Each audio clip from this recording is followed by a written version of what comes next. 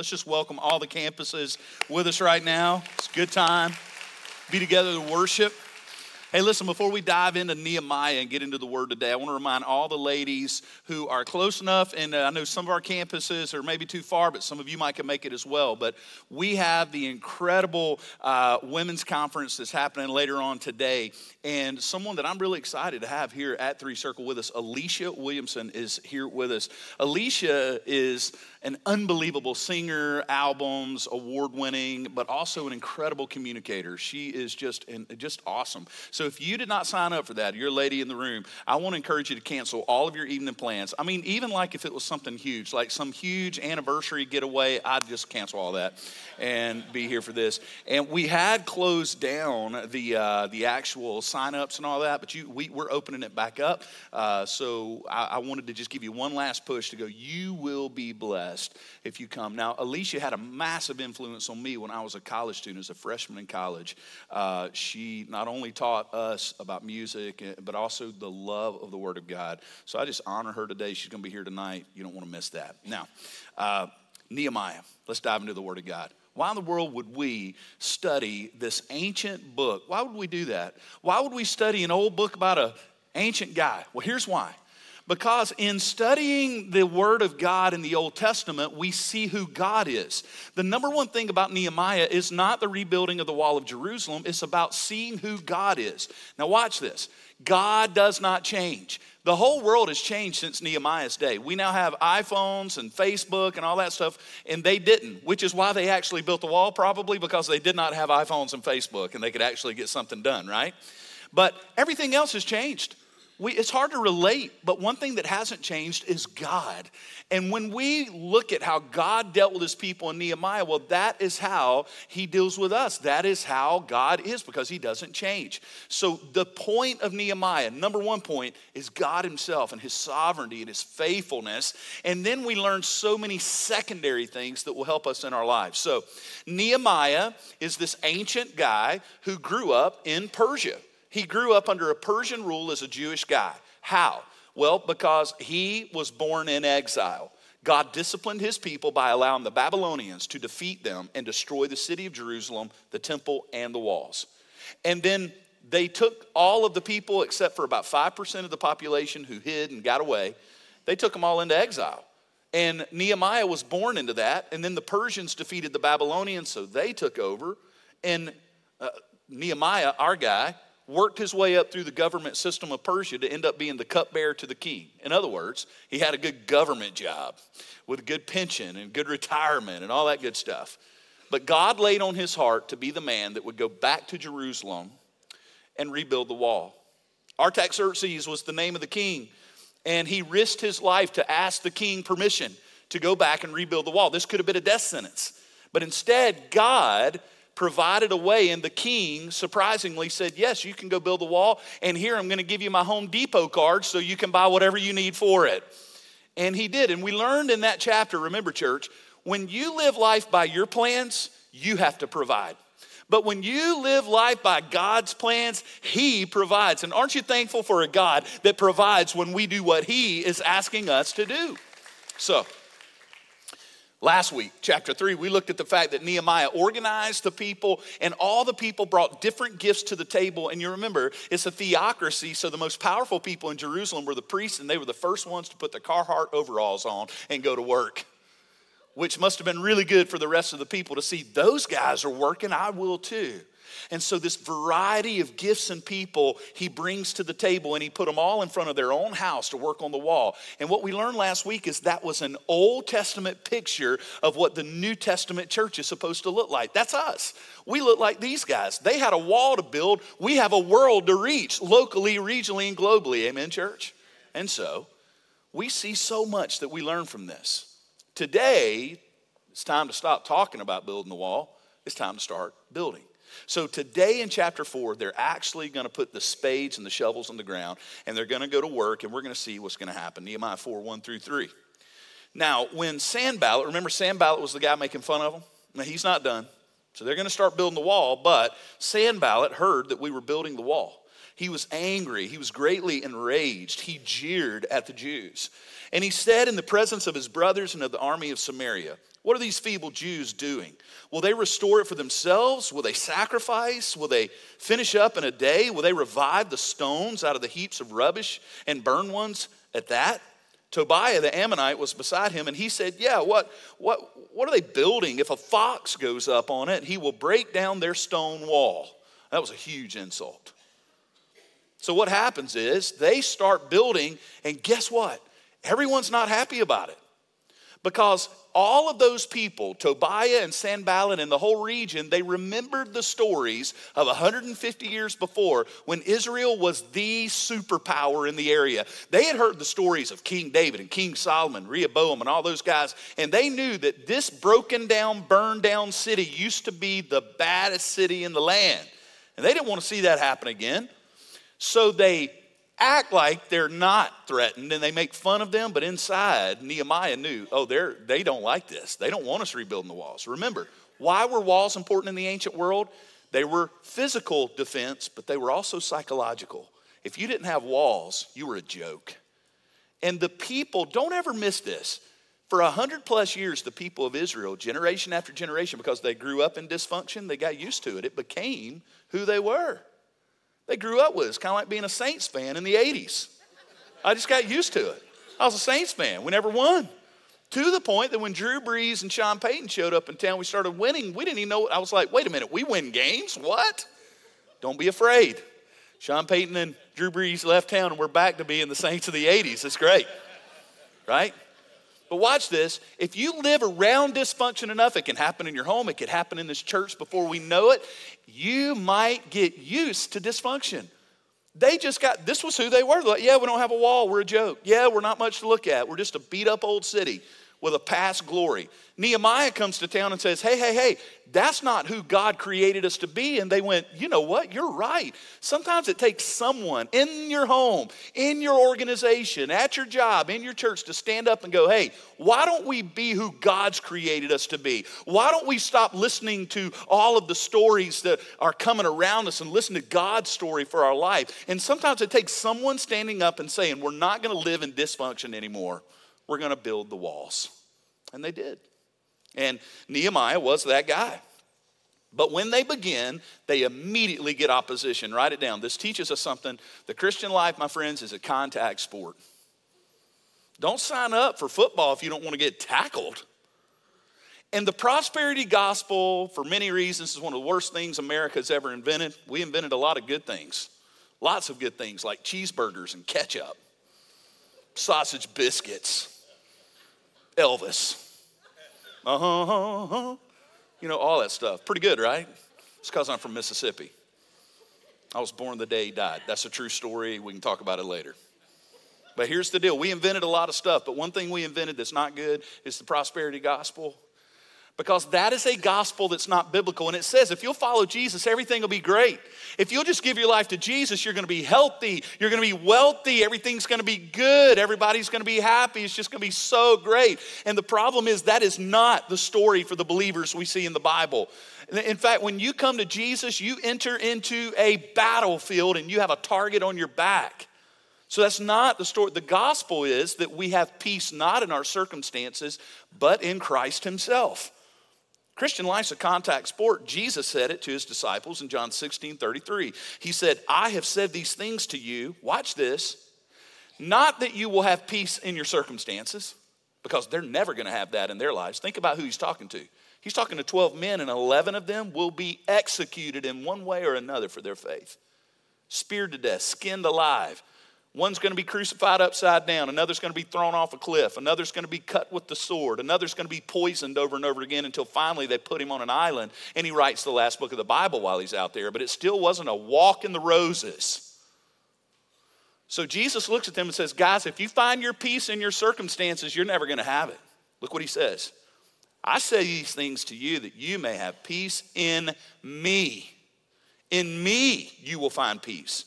In the world, you're going to have tribulation. You see what he's saying? He's saying, the world, you're not going to find peace.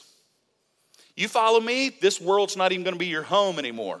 You will not find peace in this world, but you will in me. Take heart, I have overcome the world. Church, that's really good news for us today.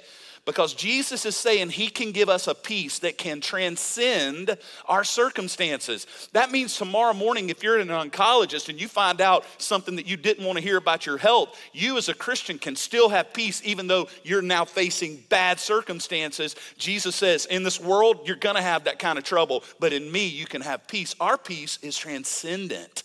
It's not based on our circumstances. I'm glad 4 people are excited about that. In me, Jesus says, but too many of us are chasing peace somewhere else. And Nehemiah and his crew in Jerusalem, they had to learn it quick. They had to learn that if they were waiting for the world around them to cheer them on as they followed God, that wasn't going to happen, man. That they were going to face opposition. Jesus expounded on this in Matthew 5. He said, blessed are those who are persecuted for righteousness' sake, for theirs is the kingdom of heaven. Blessed are you when others revile you and persecute you and utter all kinds of evil against you falsely on my account. Rejoice and be glad, for your reward is great in heaven. They persecuted the prophets who were before you.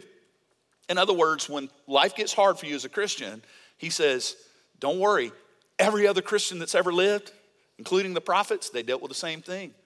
There were years back, I got my first taste of being attacked online. Okay, some stuff got out on Twitter and stuff like that. It was some sermon, and people were taking shots, and I was like, ooh, I wasn't used to that. And a buddy of mine who has a ministry in another part of the country that God's done a lot of good things through, he hit me and he goes, welcome to the club. And I hit him back and I said, I didn't ask to be in your club, pal. He said, hey, you want to do big things for God? And this is what my friend would say. He'd always say, whole nother level, whole nother devil. How about that? Yeah, because if you follow God and do what God wants you to do, you will face attack. And there's kind of an idea in the sports world, and I'm sorry here in the state of Alabama to bring up sports right now, because I do know my audience at all of our campuses and our Louisiana brethren who have made the migration here to Alabama. You're very happy today, but whether you fall on one side of the aisle or the other in Alabama and Auburn, nobody's happy today, really.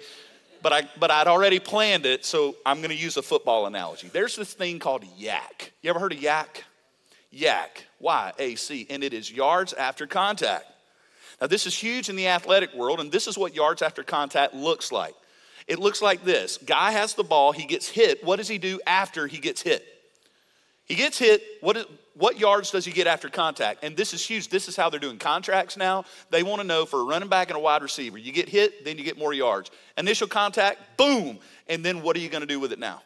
And the really great athletes can take a hit and then get more yards. They don't fold up. They don't run out of bounds. They keep go. You know, these guys remind me a lot of me back when I was in high school. I'm just kidding. Biggest laugh I've gotten all day at every campus. You people cut deep, man. You cut deep. So, yards after contact. And see, here's what Nehemiah had to teach his team. You're going to get hit in the mouth. What do you do then? When you say, hey, Sunday morning Christianity, let's be honest, is one thing. Monday morning Christianity is where it's at. Like right now, it's easy to say, praise God. Thank you, God, for what you're doing. What about tomorrow morning? What do you do tomorrow morning when you're back at the job you don't want to have? When you have to deal with a spouse that the two of you are having trouble, the teenager that smarts off to you before they go to school, the college student who you hope would find a church, been there 3 years, hadn't found a church, and you're scared they're drifting, the doctor's appointment you don't want to have, the chemo treatment that you know is going to take everything you've got out of you, the arthritis that just won't go away, and the drugs aren't helping, and you're hurting again. And all of us just bring all of this stuff to the table. The Christian life includes those things. So what do you do when you get hit? What do you do? Do you push through? And what I love about Nehemiah and his leadership and this bunch of Jewish people is that they pushed through. They had yards after contact. I think many of us just fold up. We just go, oh man, it's just too hard, and we drift. But what about those who push through the suffering? Okay, well, let me help you with that. Because you may be going, well, why would I? Like, is suffering just random? Do we just suffer for suffering's sake? And I got really good news for you. That is not what the Bible teaches. The Bible teaches there's purpose. How many of you are like me? Just tell me why we're doing this, like you're a why person. If you can help me understand why I'm in, okay. Look at Romans 5, 3-5. The Apostle Paul says this, not only that, we rejoice in our sufferings. You know, Christians are weird, man. We're weird. We believe they crucified a guy. He was dead as a doornail. And then 3 days later, we believe he rose again. And then we believe he's coming back again. We believe all this stuff. And then if you don't think that's weird, we are people who rejoice when we suffer. What's wrong with us? Right? Well, we got the peace of Jesus. It changes everything. So we rejoice in our sufferings. Now watch, Paul tells you the why. He says, because we know that suffering produces endurance. And endurance produces character. And character produces hope. And hope does not put us to shame because God's love has been poured into our hearts through the Holy Spirit who has been given to us. Now watch this. Flip that scripture backwards. What the Bible is telling you is when you are a true believer, the Holy Spirit is in you, the love of God is in you, you look at suffering differently. That's what it's saying. Because if you just go from a human perspective, no human can rejoice in suffering. That's not our natural proclivity. No human can push through and get yards after contact. We are not that good. No, we can't do that on our own. That's why Paul attaches it to our salvation. One of the marks of real Christianity is people who look at suffering different. People who see it different. I have a really good friend who is a doctor who specializes in cancer and cancer treatment. And he tells me that he can always tell the patients who have faith in Jesus because they just see it differently. They see the whole situation through a different set of eyes. And do you know what? We have a light to shine to the world. And I think one of the greatest ways we can show the world that Jesus is great is when we suffer well. Because then the world goes, wow, I've never seen anything like that. I've never seen people suffer well. We shine our light the brightest when we suffer well. We show that Jesus is our peace and he is our treasure. So there's a purpose to our suffering. So what does Nehemiah do when they get hit? And we've seen him do this all along. Does he go outside the gates of Jerusalem and argue with Tobiah and Sanballat? Does he jump on Facebook and light them up? No. He does what he always does when he gets punched in the mouth, when it gets tough. He prays. Remember, Nehemiah was a mature, I've told you this, I'm making a big claim. I think he's one of the most mature believers in the entire Old Testament. He prays like a theologian, he believes like a theologian, and he acts like one. He is solid as a rock. And he has a reflex. His reflex is to pray. So he does. He says, "Hear, O God, we are despised. Turn back their taunt on their own heads. Give them up to be plundered in a land where they are captives. Do not cover their guilt. Let not their sin be blotted out from your sight, for they have provoked you to anger in the presence of the builders." Nehemiah could have gotten distracted. He could have run off that wall and went and argued with them. Instead, he prays. See, hardship should drive believers to God in prayer. And that's one of the best things about hardships. It drives us to the Lord in prayer. What is your reflex as a person when things get hard? What's your first thing to do? Worry? Anxious? Try to fix it? Or is your reflex prayer?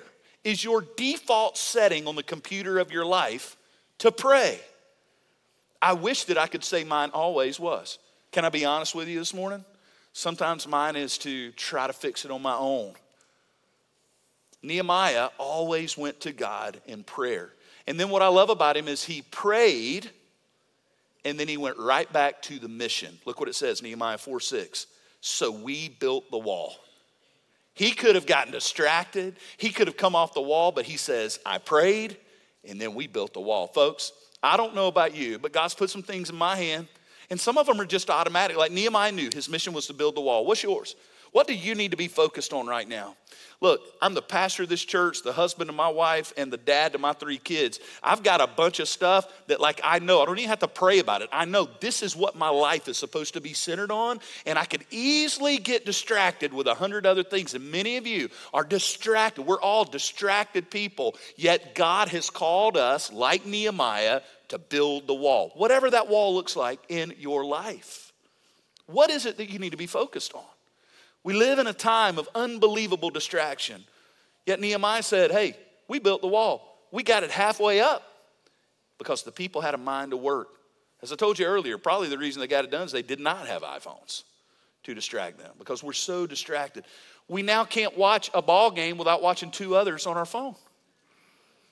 When you're working on your computer, it's dinging at you notifications. There's now companies making devices that cannot hook to the internet to help us focus and actually get something done. Yet God calls us to focus. See, the Jewish people just let God deal with the opposition while they stay focused on the mission.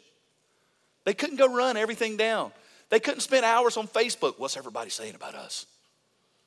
No, they just needed to get the job done. The wall needed to be built, and Nehemiah was able to stay focused. Now, how do we apply these lessons to our lives, folks? Distraction's killing us. Distraction's killing us. How much really good time are you spending with your kids if you're a parent? Or are you distracted? Are you distracted and they are distracted? I mean, how many times do we look at people sitting at a table at a restaurant, 3 kids and 2 parents, and everybody's looking at their phone? Now, let me flip it. And how many times is that you with your kids? Me and my wife many times have looked at each other and said, what are we doing? Like, we're all on our phones. We're so distracted. And there's a million different things to do and a million different channels. I mean, your TV now has like 500 channels. What are we doing? I don't even know what to watch anymore. People ask me all the time, have you seen this? Have you seen that? I'm like, I don't even know where to start. I'm starting to sound like an old guy. Remember the old days. There are just a few channels. A couple of hit TV shows, Seinfeld and Friends. It was an easy choice. That's the old days, my friends. Everything's changed, right? But what if we focus? What could God do in us if we focus? My friend Carey Nieuwhof, who's come here before, big-time author and has a big podcast. Y'all remember he came and spent this day with us here at Three Circle, and one of his big things is focus. He told us as a staff, focus is the new superpower in this world that we're in of distraction. People who can figure out how to get focused, now that's a superpower today. And I think spiritually that's so true. Nehemiah focused those people and they were tempted to be distracted just like us. Paul teaches us the same idea in Philippians 3:14. He said, I press on towards the goal for the prize of the upward call of God in Christ Jesus. Now watch what he attaches it to, verse 15. Let those of us who are mature think this way. In other words, grown up Christians learn how to focus. One of the marks of mature believers are people who know how to not be distracted, how to stay focused on what God has put in front of you or put in your hands. Let me give you a few focus requirements. I really believe that we see this in Nehemiah. Here are requirements for us to focus, and they are this. Number one, full commitment to what God's put in your hands. And that would be what we call here your yes card. And then we need aggressive removal of distraction. And that's what we would call your no card, because you don't just need a yes. Every yes requires a no. You just need to understand that. And then consistent appropriate action. And again, I can just take the few things. There's many things God has for us to do, but I can take the automatics in my life. And for me, I just look at my life and go, okay, right out of the gate, the things God put in my hands. Husband to Nan, my wife. Dad to Gabe, Coop, and Gracie, my children. Pastor here at this local expression of the church, Three Circle. I've got some things to focus on. And if I'm going to say yes, now watch this. Every yes requires a no. Because watch, the strongest yes in the world that does not have a corresponding no becomes maybe. Let me say that again. The strongest yes you say in your life, I'm going to do this, I'm going to do that. If you don't have a corresponding no, what you're going to remove, distraction, you've turned that yes into a maybe at best. So you got to have a yes card and a no card. And my question today is, learning from Nehemiah, learning from the Word of God, what has God put in your hands that you need to focus on? And tell me this is also equally important. What is the biggest threat of distraction to what you need to focus on? What's the biggest threat for distraction? Who is your Sanballat? Or what is your Sanballat in Tobiah? What is it that may pull your eyes off of the bullseye that God's put in your life?